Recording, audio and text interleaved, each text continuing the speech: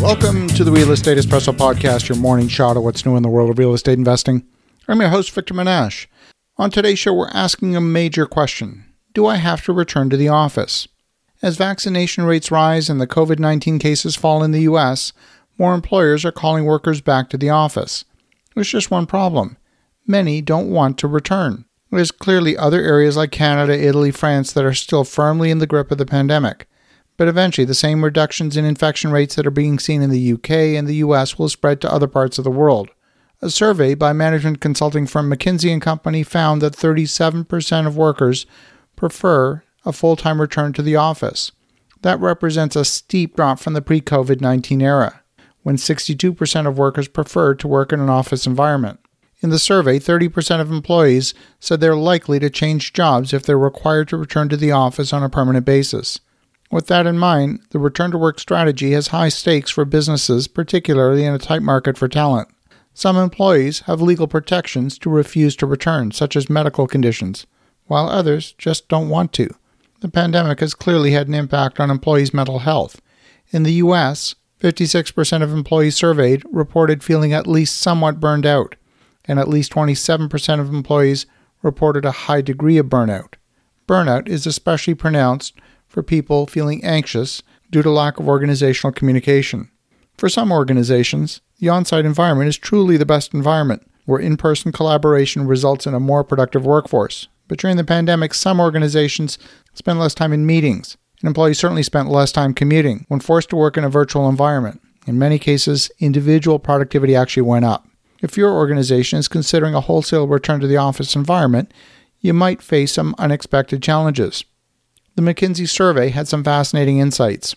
In describing the hybrid model of the future, that is, people work part of the week in the office and part of the week from home, more than half of government and corporate workers reported they would like to work from home at least 3 days a week once the pandemic is over. Across geographies, U.S. employees are most interested in having access to remote work, with nearly a third saying they would like to work remotely on a full-time basis. Employers' hands are tied somewhat when it comes to asking health-related questions.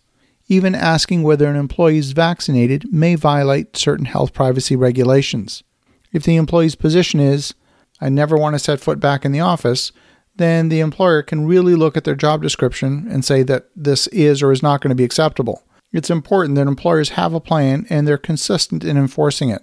So for employees who are not in that protected class, there's nothing legally preventing employers from mandating a return to the office or terminating a worker's employment if they refuse.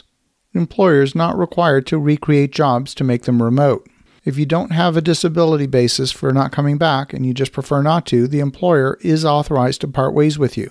With labor shortages in many areas, employers don't have a tremendous amount of negotiating leverage, especially when it comes to workers with high technology skills.